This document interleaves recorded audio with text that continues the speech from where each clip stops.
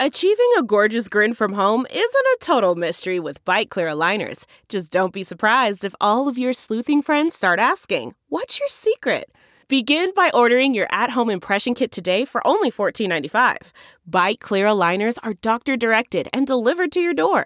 Treatment costs thousands less than braces. Plus, they offer flexible financing, accept eligible insurance, and you can pay with your HSA FSA.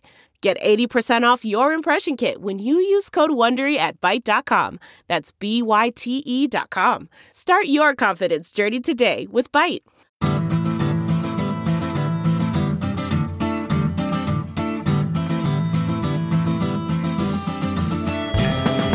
Welcome to the Sinica Podcast, a weekly discussion of current affairs in China, produced in partnership with SupChina.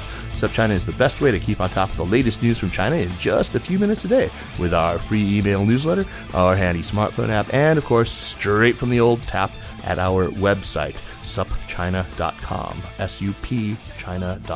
It's a feast. Get it? Feast. Sup.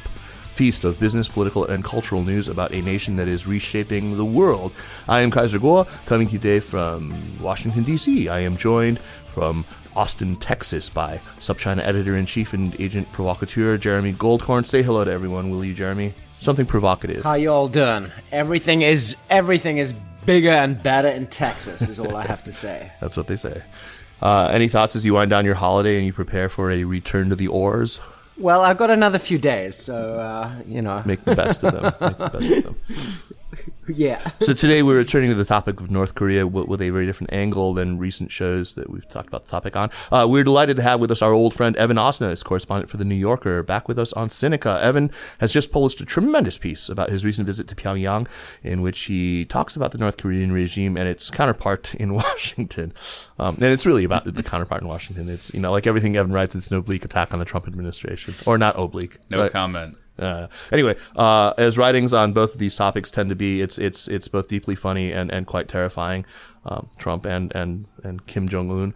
The piece is titled "The Threat of Nuclear War with North Korea," and we're going to talk to him about this cover story, his experiences in North Korea, his thoughts on the seemingly intractable problem of the North Korean nuclear program. Evan, welcome back to Sinica, man. It's been way too long. Hey, my pleasure. Thanks for having me. It's good to get the band back together. Yeah. Oh, yeah. Evan, let's talk about how you got there in the first place. How does an American reporter manage to get a visa to travel to North Korea in these times? Did it involve disguise? It is a bit more difficult than the usual country. I mean, usually what you do if you're a journalist is you call up the embassy and you go and sweet talk the flack, and then lo and behold, you get a visa and off you go. But the problem is North Korea doesn't have an embassy here. But what they do have is, and I'd heard about this for years, but never actually confirmed its existence, is what's known as the New York Channel, which is basically, it turns out, a couple of dudes inside the North Korean mission to the UN, whose job it is to interact with the United States. They, in effect, manage the relationship with this country that doesn't exist formally. And I cold called them. I tried emailing and got nowhere. I'd been given some emails. So I literally cold called the mission and asked to speak to one of the two guys named Counselor Kwan and explained what I wanted to do. And he said, let's talk. And so I went and saw him. And I laid out what I wanted to do. And they said, it may take a long time. And it did, actually. It took 5 months. Wow. So this is, the beginning of the year you did this. Yeah, exactly. When did you actually end up going? In August? I went in August. I went in the middle of August. Did you think that your time as a reporter in China worked in your favor or worked against you? Or Well, it was helpful to me from an analytical perspective. No. I mean, in terms of getting the visa. Well, in that sense, actually, I'd been advised quite helpfully not to mention it. I mean, my initial instinct was to sort of bring a copy of my book and to talk about how I understood some things about Asia. And I was advised by friends who really understand how the DPRK thinks that was a really stupid thing to do, because as I now understand sort of intuitively, they're incredibly sensitive and uncomfortable even with the remotest analogy to the PRC. And I don't think I got that at the outset. Yeah, I mean, that's something we're going to be talking about. Although you just said you have friends that deeply understand how the DPRK thinks, but isn't that exactly what you're unable to turn up in your piece, actually? Well, that's true, except that, what I guess I meant was that I'm very aware. I mean, at the risk of giving away the fortune in the cookie here, I kind of did come to that conclusion. You're absolutely right, Kaiser, that I was, by the end of this project of interviewing, in effect, everybody who's involved in this issue in a few different countries and then going there, I was very aware of how much I didn't know. I was more aware of how much I didn't know than really and we'll get to that. Yeah. But I do want to say actually just one thing is that's not to in any way undermine the quality of the analysis you can get and the really sharp thinking that's been done. It's just even those analysts would tell you that they know that there are these limits around what they've ascertained. They know that there are unknown unknowns. Yeah, exactly. Right. Exactly. Even more so than in China. I mean, much more so than in China, in fact. Evan, the US has been positively obsessed with the North Korean nuclear program for months, or one might even say years. But if you look at headlines in South Korean newspapers, South Korea, the country that we're always being reminded stands to lose millions of people in the event of an actual war. It's a stark contrast. Why do Americans freak out about North Korea so much when South Koreans basically don't? Japan doesn't really seem to freak out so much either. Why do Americans think that deterrence can't work with North Korea when it has clearly worked for basically 64 years? Yeah, look, that's the heart of the matter. I would divide that into two questions. I think the first question is, why does South Korea not freak out? Which is sort of an interesting question.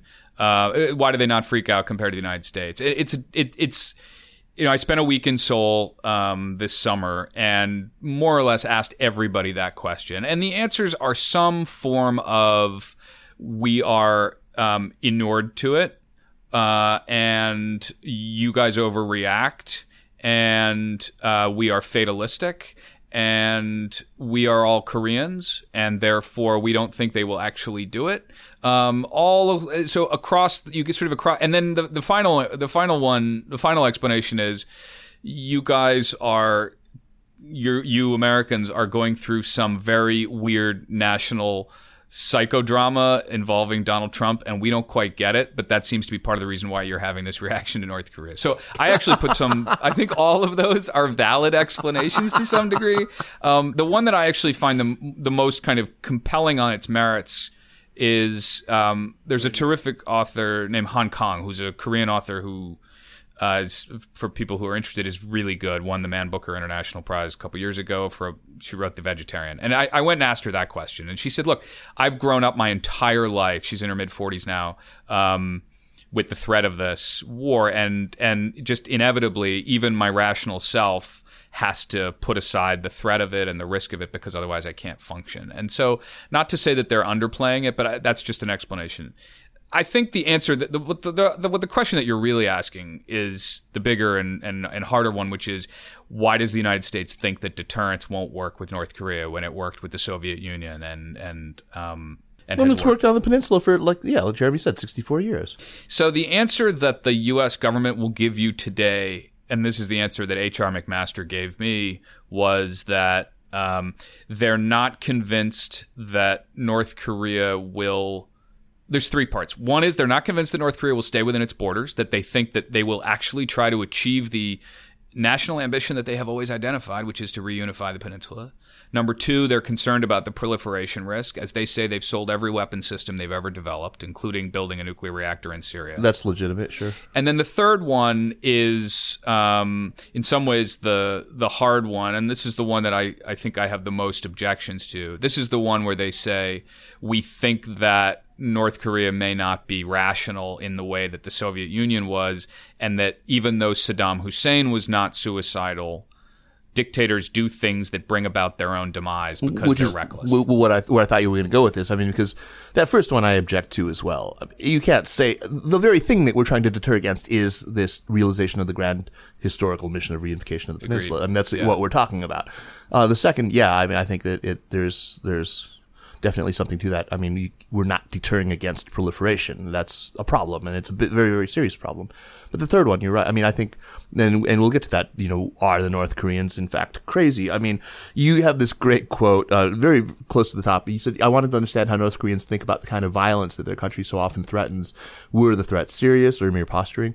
How did they imagine a war would unfold? Before my arrival in North Korea, I spent time in Washington, Seoul, and Beijing. Many people in those places, it turned out, were asking the same things about the United States, it's funny. I mean, are we led by a lunatic as well? I mean, that is the question that the North Koreans are asking us. It's probably a whole nother podcast, which I would be happy to do. But no, I mean, look, the very specific combination of Donald Trump and Kim Jong-un is the chemical explanation for why we're here. I mean, why we're at this moment. Right. I think Trump, another quote from you, Evan, in your piece is you write that the two men making the existential strategic decisions are not John F. Kennedy and Nikita Khrushchev, but a senescent real estate mogul and reality TV star and a young third-generation dictator who has never met another head of state. Between them, they have less than 7 years of experience in political leadership. Are we really in Dr. Strangelove territory here? Yeah.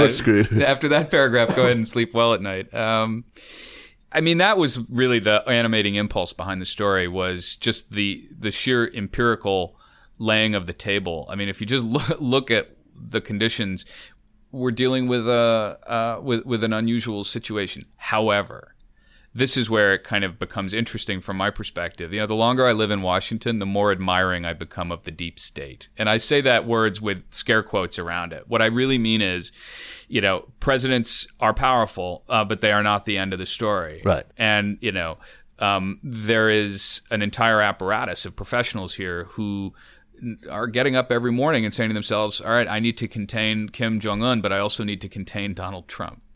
So do you think that there is a functional deep state in DPRK still? I don't know. I don't know if there is or not. But I was struck by the fact that the people who I was dealing with, which I will loosely describe as the deep state only insofar as it is the professional class of people involved in national security and foreign affairs. It's not, in the Turkish sense, the right. military overseeing civilian government. But I just mean it. I'm using it more in the sort of Steve Bannon, Donald Trump usage than I am in the classic use. Right. I remember shortly after the election writing something like that on Facebook saying, things are really bad when you find yourself rooting for the deep state.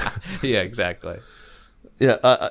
I wondered, you flicked just now at the fact that any mention of parallel between the PRC and the DPRK was going to, elicit bad reactions there. But do you feel like people, like me, like Jeremy, or like you, who have some, if not direct experience of a pretty good knowledge of China prior to Reform and Opening, or just at the dawn of Reform and Opening? Yeah. Do you think that knowledge helps you in some way to get inside the North Korean head? I do think it. I think it does for a couple of reasons. One is that the central idea, the Leninist impulse, which is that, as he himself wrote, in order for the conductor to play the orchestra to its best, the conductor has to know not only what each individual section is doing, but what each individual violinist is doing and why they're doing things wrong. So a kind of, the totalitarian vision, which of course is not executed fully in China, despite best efforts, it is at best an authoritarian regime. But in North Korea, it's the same fundamental impulse, which is the notion that you can organize and ordain your society in such a way. So that is really helpful because, look, it takes a lot of us years, or at least in my case, it took a while for me to really get what that was like in China. And I brought with me that understanding of North Korea. And that helps me. It helps me understand at least how a Leninist state sees its role in the world. Right. Let's get into this crazy theory, the madman. I mean, you opened up your whole piece, the first madman theory. I mean, that's really, like you said, at the heart of the question. Mm-hmm. Is Kim a rational actor? Can we impute to him? Can he be deterred? I mean, what did you conclude after spending all this time there talking to people who have? Yeah, I concluded that he is rational, and I'll explain why. Because you sort of have to defend that assertion, I think. I think he has shown to a degree that we don't often appreciate enough the ability to exercise restraint, which is not the first word we associate with Kim Jong-un, I admit. But on a couple of important occasions, he has shown that. One was when he railed against the propaganda loudspeakers that had been brought in on the border. Right. And he threatened to attack the loudspeakers, and he didn't actually end up shooting down the loudspeakers, which would have been an act of war, would have been a provocation of extraordinary kind. But he did sink a ship. He did, but he wasn't yet the man in charge. This was still 2010. Right. Okay. I mean, he had that for domestic. Look, I am not by any means saying he's a pussycat. Right. All I'm saying is that when he shows the ability to recognize what are the points of no return. And there's a good scholar named Van Jackson, who I mentioned in the story, who was working in the Pentagon for 5 years, but has spent his life really looking at Korea's theory of victory, meaning how do they operate in confrontation. And he's the one who drew my attention to these demonstrations of restraint. So I think that's important to keep in mind. Yeah, I mean, Van Jackson seems to think that he's pulling a Richard Nixon. I mean, Nixon famously was, in some of the Oval Office tapes. Oh, he clearly wanted to project this image that he's unpredictable, that he's unstable, that he could go off any minute and hit the button. That's what he's doing too, right? Yeah, I mean, what he's trying to do is he wants the world to think that he's irrational. And this is Kim I'm talking about, I should specify, because Trump actually has also more or less sort of channeled some of the same instincts. But to go back to Kim for a second, I mean, actually, really, it's quite striking the degree to which Kim is enacting the classic theory of deterrence. I mean, if you go back to the origins of the theory of deterrence, Thomas Schelling, who was the great economist and theorist, later won a Nobel Prize for it. In 1966, in Arms and Influence, he wrote that what you must do in a nuclear standoff is make your adversary think that you are irrational, impetuous, and stubborn, because you need to make them think that you may just miscalculate and drag both of you down into the abyss. The problem is that we're now in a situation where we have two people practicing that, and that's a very uncertain. There's got to be some scenario. Game theory analysis that says what happens when the two players are both pursuing that same strategy. Anyway, it can't be good for the outcome. It's tough.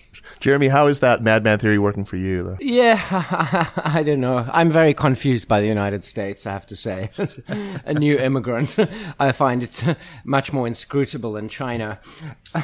Evan, to return to something we raised a little earlier, you write that our grasp of North Korea's beliefs and expectations is not much better than its grasp of ours. To go between Washington and Pyongyang at this nuclear moment is to be struck most of all by how little the two understand each other. And you say that in 18 years of reporting, you have never felt as much uncertainty at the end of a project. A feeling that nobody, not the diplomats, the strategists, or the scholars who've devoted their lives to the subject, none of them are able to describe with confidence how the other side thinks.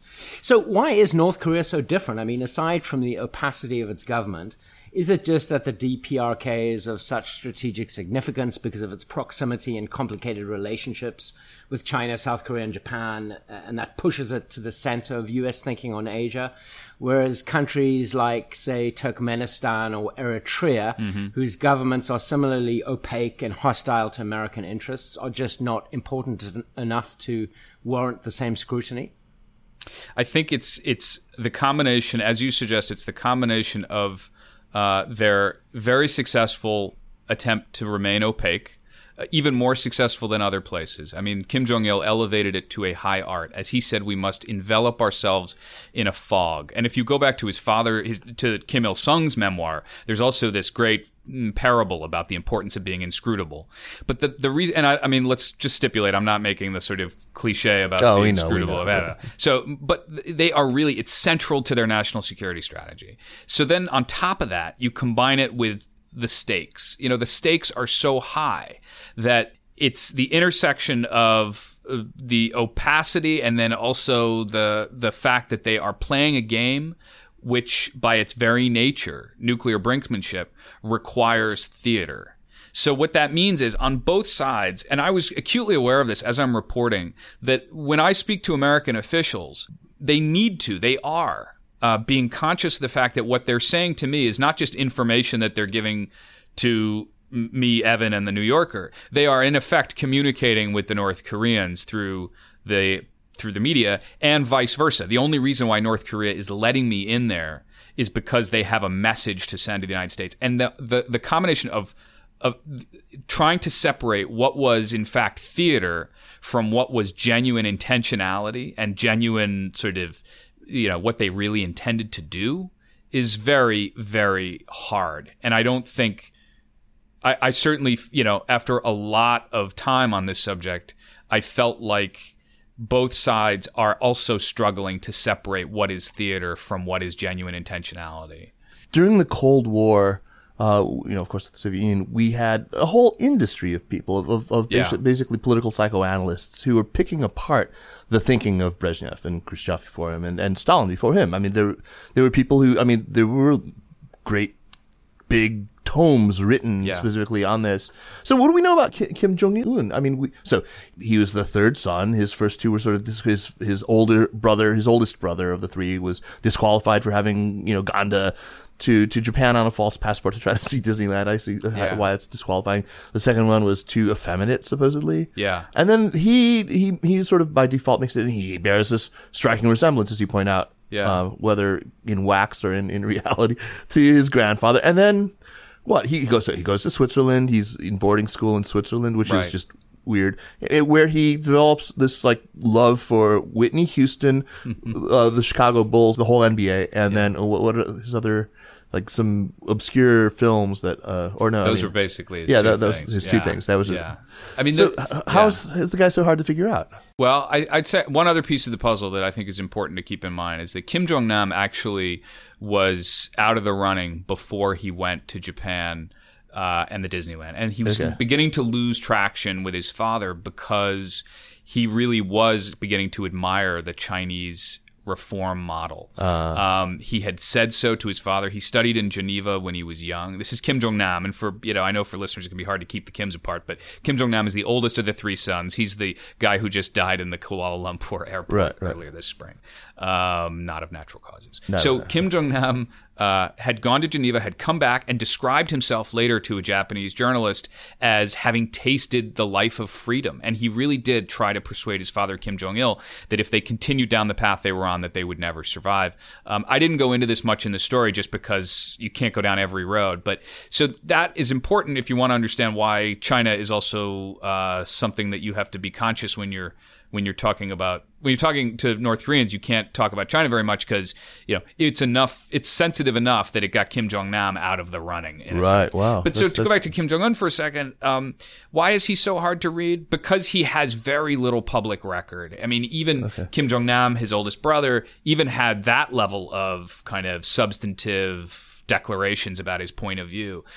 Kim Jong-un really kind of came back from Switzerland when he was out of high school. He was 18 years old. He slips beneath the waves of the North Korean higher education system, goes to Kim Il-sung University, basically trains as an artillery officer for a little while, but is not a major military player, is not a major party player, and is not a major security guy, but is kind of floating around in these jobs.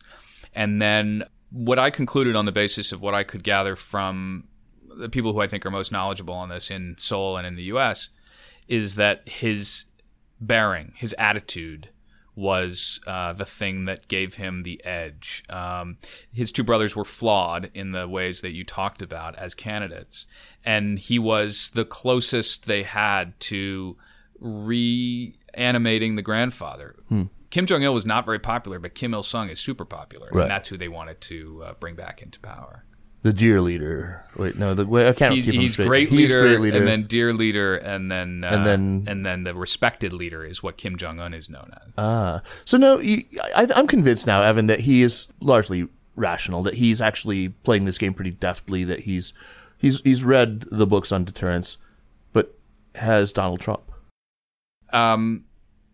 No, he has not read the books on deterrence. I think, and actually, I mean, it's almost, I know that you were being kind of figurative, but I actually asked that question of people, do we have any evidence that Kim Jong-un has read the books on deterrence? And they said no. His grandfather had his advisors and aides read books on deterrence, on Thomas Schelling, actually. And so there, but no, look, Trump, as we know, is kind of, he is, He's not, I'll borrow somebody else's phrase here. I don't know who said it first, but he's not a strategic thinker. He's an adrenal thinker. He acts out of essentially, biological impulse. Right.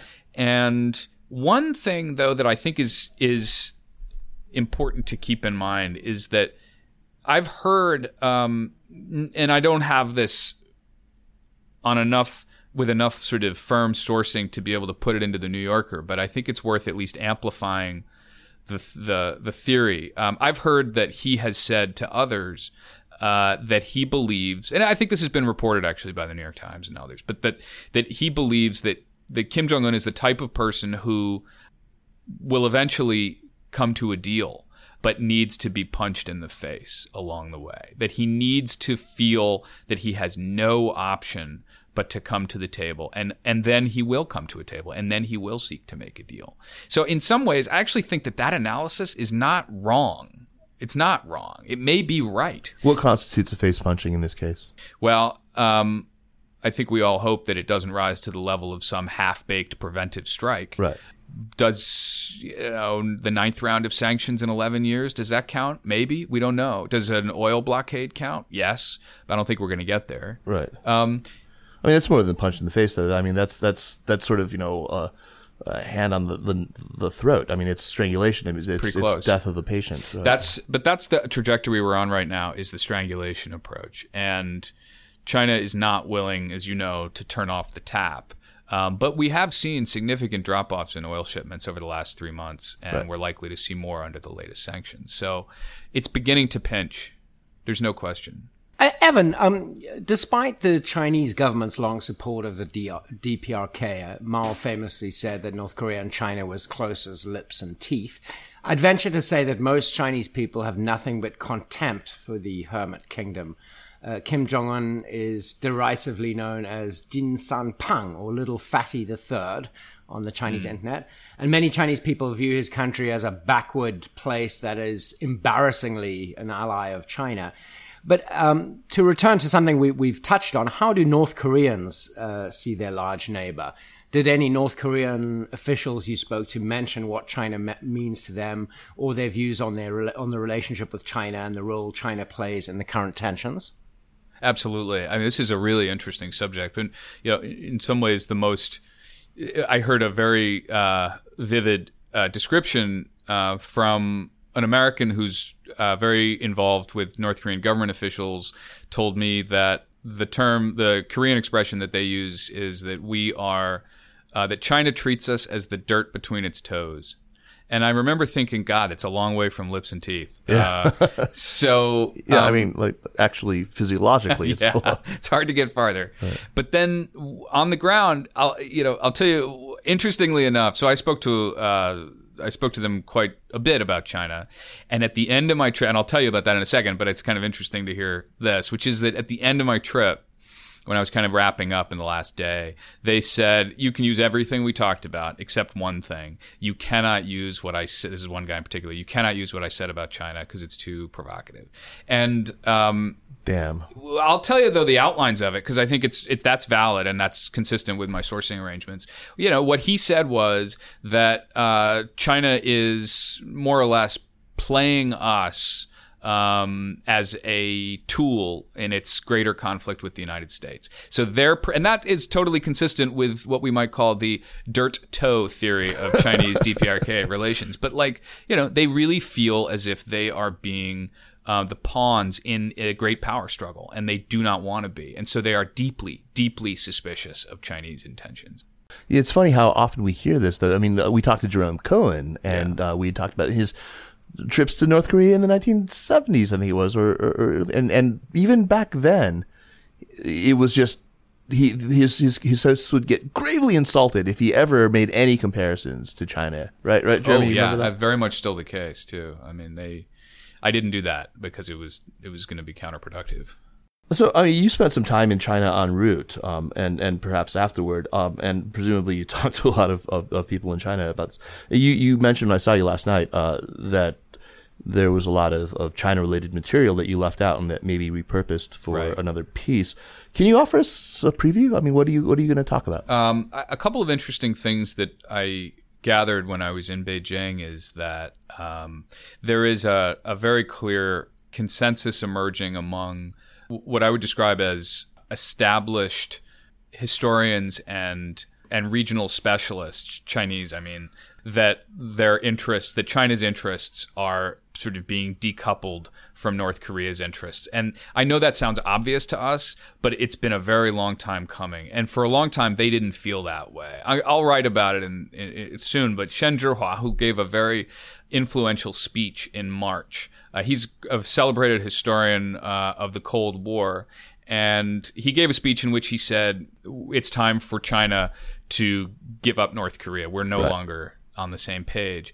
And at the time, the fact that it wasn't censored, the fact that he didn't lose his job the way that Deng Yuwen did, remember, a few years ago, was really important. And it was a sign that essentially the goalposts have moved. You can now talk about them. No question. That's something. A big deal. Yeah, it's a huge deal. It's a very, very big deal. And related to that, Evan, we've discussed the American lack of understanding of North Korea, but how about China? What do the Chinese not get or understand about their troublesome neighbor? Yeah, I mean, I would add, remember, Jeremy, we talked about this with Lyle Goldstein. Remember, there was this really remarkable interview that had been given to Channel News Asia, I think it was it the Straits Times? No, Channel News Asia, right? By a colonel who is sort of responsible, the PLA colonel who is in charge of international affairs, the sort of liaison.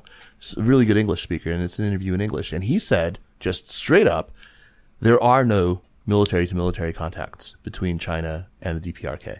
That sounds consistent with what I've heard. I mean, I can tell you that not only, of course, has Kim Jong-un never met Xi Jinping, we all know that, but in fact, the North Korean ambassador has never had his credentials received in Pyongyang, which is that's news. On top of that, I put this into the story because I think this is an extraordinarily telling point. Randall Phillips, who was CIA chief of station in Beijing and was later head of Asia operations, the deputy chief of Asia operations at the agency, he, in 2008, when Kim Jong-un fell ill, he met with a Chinese counterpart to compare analyses, as they sometimes did. And he discovered, as he told me, that the Chinese had no idea what was going on. And he realized at that point they know a hell of a lot less than we do. So the idea that China somehow has the Pyongyang government wired is a fantasy, and particularly after the demise of Jang Song-tak, who was their principal agent. And does that mean that it's also a fantasy to believe that China can be the primary player in bringing North Korea to heel?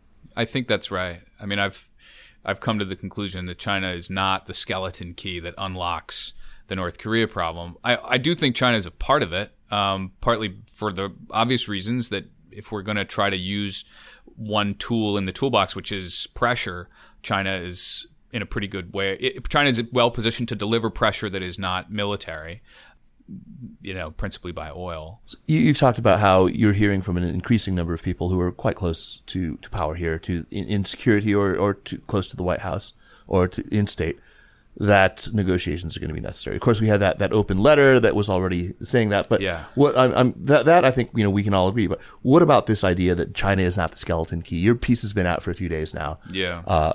When you talk to people here in this city, is that something that people are ready to hear? I don't know if they're ready to hear it. I think that the White House has come to that conclusion by trial and error. Trump was so emphatic that this was, in a really sort of embarrassing way, that he kind of put it all out there that China's going to solve this problem. And of course, it didn't happen. Privately, I am told by some involved in the issue that they feel as if their cooperation with China is really good right now. They actually feel like China has finally is getting with the program from the American perspective, meaning that China is just going to be much tougher on North Korea. And that's consistent with everything we've been talking about. Right. They are moving in that direction. But the idea that it was ever going to be simply a matter of Xi Jinping picking up the phone and saying to his friend Kim, all right, you've had your fun, which is how really I think a lot of people imagined it. Certainly it's how Donald Trump imagined it a year ago. If you look at his quotes as a candidate, he said, this is China's problem to solve. I mean, he really meant it. And then, as famously famously, of course, he met with Xi Jinping in Mar-a-Lago and came out of it and said, it turns out that it's not as simple as people think. So that's what I mean when I say that China's not the key to solving this. I'm not yet convinced. I don't really know what to believe. There's been some kind of self-glamorizing theories that have been floated from Rex Tillerson's office that he's playing a kind of, four-dimensional chess here and that he's dealing back channel with the Chinese, but I'll believe it when I see it. Evan, can we go back in history a little bit? Why has the U.S. never signed a peace treaty with North Korea? There's been an armistice in place since 1953. And I think in 2010, the Obama administration basically said that it wasn't possible to sign a peace treaty unless North Korea denuclearizes. But I mean, the lack of a peace treaty predates North Korea's nuclear program by a long time. What has been the obstacle to resolving this in the past? Well, part of it has to do with what the role of the United States would be in South Korea after all this. I mean, as part of a peace treaty, there would inevitably be the idea that the United States would begin to reduce its role on the peninsula and that we wouldn't need the kind of troop commitments that we have there now. And I think there's been a lot of resistance on the American side to begin to go down that road. And I also think that, it's been a generation really since the nuclear issue began practically. 94 was the agreed framework. So it's a long time that we've been trying to solve this issue. So the fact that the peace treaty was never signed in 53 is a whole different issue. But the fact that they couldn't figure out a way to do it over the last 25 years is rooted in effect in the problems around the weapons programs. One last question for you before we move to recommendations. So how do you feel about allowing American travel to North Korea? I mean, journalists accepted, like yourself, of course. Does anyone really travel there with sound, reasonable, and morally valid intent? I mean, I can imagine going there for the same reason 10-year-old boys dare each other to spend the night in the creepy, repeatedly haunted house in the woods, or out of maybe an exaggerated appreciation for kitsch, or just, the Schadenfreude thing, masquerading as hipster curiosity, or maybe in service to Jesus. But why the hell else go there? I mean, none of those reasons to me sound, sound reasonable and morally valid.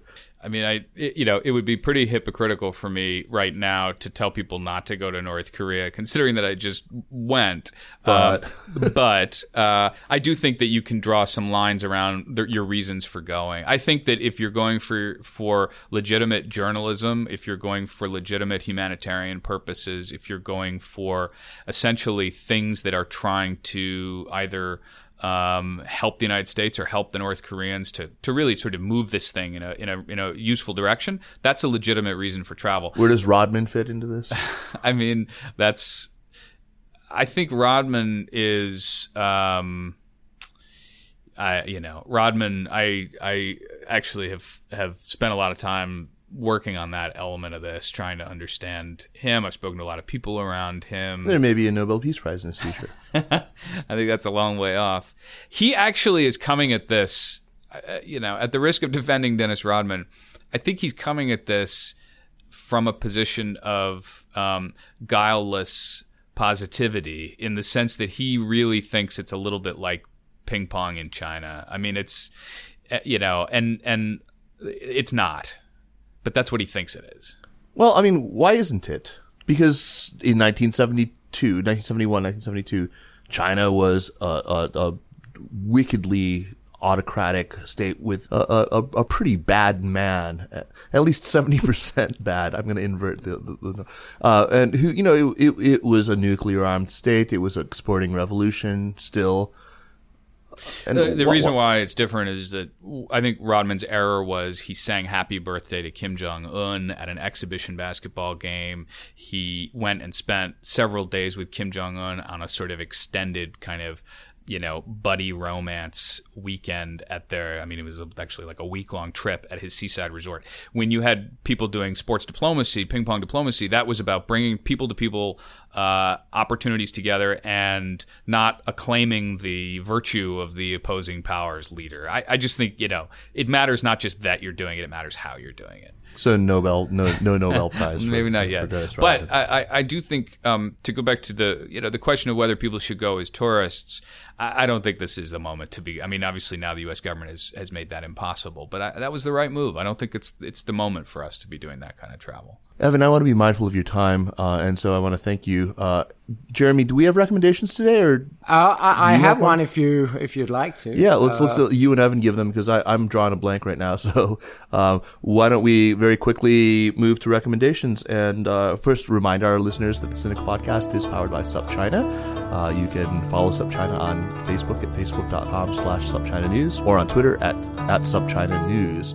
And Jeremy, go ahead and start. What do you have recommendations? Okay, maybe I'll think of something. This country is really starting to do my head in. I've started actually watching more TV than I used to, and I'd like to recommend and it's affecting your language. But it's a British TV series I'm going to recommend. Jeeves and Wooster. It's a comedy based on the P.G. Wodehouse Jeeves stories about this gormless aristocrat and his very bright butler, who in this series is played by Stephen Fry. And it's really a wonderful escapist pleasure when you don't feel like thinking about Donald Trump and North Korea. I'm going to give a North Korea recommendation. Seems appropriate. Blaine Harden, who is a great author and journalist, who wrote a book that got a lot of attention and then got the wrong kind of attention, which was called Escape from Camp 14, which was a story of a defector, and turned out the defector had misstated parts of his story. But the reason why I want to recommend Blaine Harden's work is that he's written other books on North Korea in addition, and has remained committed to the subject, and is immensely careful and smart. And I just think that people should be reading his stuff, particularly a book called Great Leader and the Fighter Pilot, because one of the reasons why it's important is that it explains how the North Koreans think about the Korean War. And that's huge. You can't understand the way that they operate towards us and the way they think about our sort of hostility and the possibility of war with the United States unless you really understand the depth of devastation from the war. Wow. So Blaine Harden gets my vote 100%. Yeah, I've never encountered his work. I'll have to check it out. Great, that's a great recommendation. I'm gonna. I live in this lovely university town, Chapel Hill, and the public library there every once in a while has these book sales, and they're $1 for softcover and $2 for hardcover books, and it's amazing because when you're in a university town, the used books that go on sale are great, and so I bought a bunch of really terrific books and spent like $20, for like a couple of big boxes of books. And so one that I picked up that I had lost, I'd lent to somebody ages ago, and I was flipping through it the other day just looking for a reference to something. And I just remembered how great it is. It's James Sheridan, China in Disintegration, which basically is just a narrative history of the entire period between the Republican Revolution and through the warlord period and the May 4th movement. So it looks at the Republican Revolution, the May 4th, and the revolutions that followed, the second and third revolutions, the collapse into warlordism, and then the New Culture and May 4th periods, which are just, to me, it's like understanding Taisho democracy or the Weimar Republic, or it's just one of these. It's one of the keys to understanding China. So great book. I'd forgotten how much I liked it back in the day. So, hey, Evan, thanks so much. Hey, my pleasure. Yeah, no, it was great. Thanks, guys. I appreciate you having me in. And we're going to prevail on you for other things in the near future. Jeremy, good to talk to you, man. Yeah, as always. Thank you, Evan. It was great speaking to you again. My pleasure. It's nice to do it on U.S. soil, to have the three of us all here. The land of the free. Not last time. Yeah. For now. For now.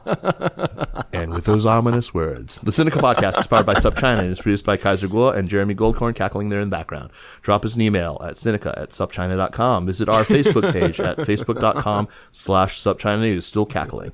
And follow us on Twitter at SupChinaNews. Thanks for listening. Thanks for cackling. I can't stop laughing. And we'll see you next week. Take care. Yeah. The end of the world news. Bye-bye. Exactly. Call it the final podcast.